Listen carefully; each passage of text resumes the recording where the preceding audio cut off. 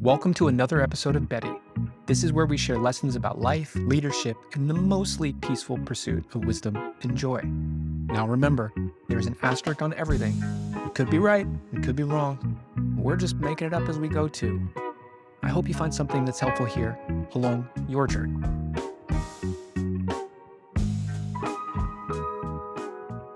I grew up on a small island. It was all the things you'd imagined and many that you wouldn't.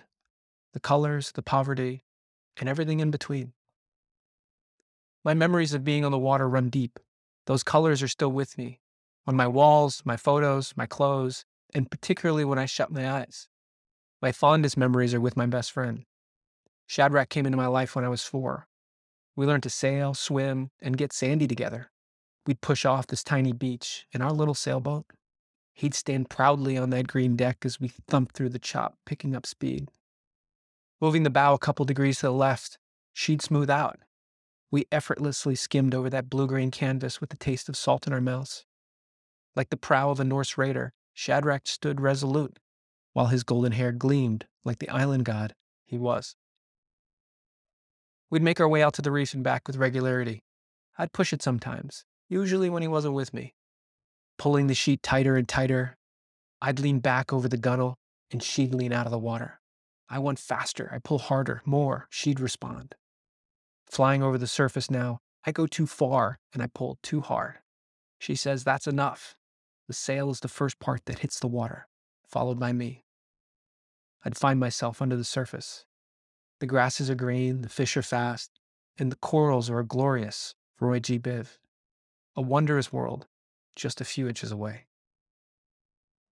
One day, many years later, and now in another country, I'd pull out of our stilt house in my little red Jeep. I was 16. The air was cool and I smelled jasmine. The top was down, as it always was. I hit play on something. Tupac, STP, who knows? He was probably lying near the foot of our stairs. I hope I slowed down enough to give his hair a tussle. I hope I did, because that day he wandered off into the mangroves, a place he loved, and never came back. When I close my eyes, I see him standing there smiling at me with a coconut the size of his head in his mouth. Pure joy.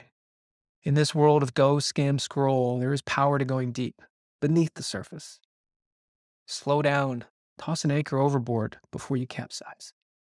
Dive in. This week, I dived into a topic that was important to me. I wanted to understand it deeply. When we take time to understand deeply, there's so much more to life, people, and everything else. I learned that lesson this week and I wanted to share it with you. I hope you found it helpful. And if you did, please hit like and consider sharing it with one other person who might find it helpful too.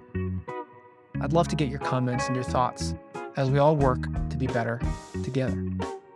Take care out there, friends. Happy diving.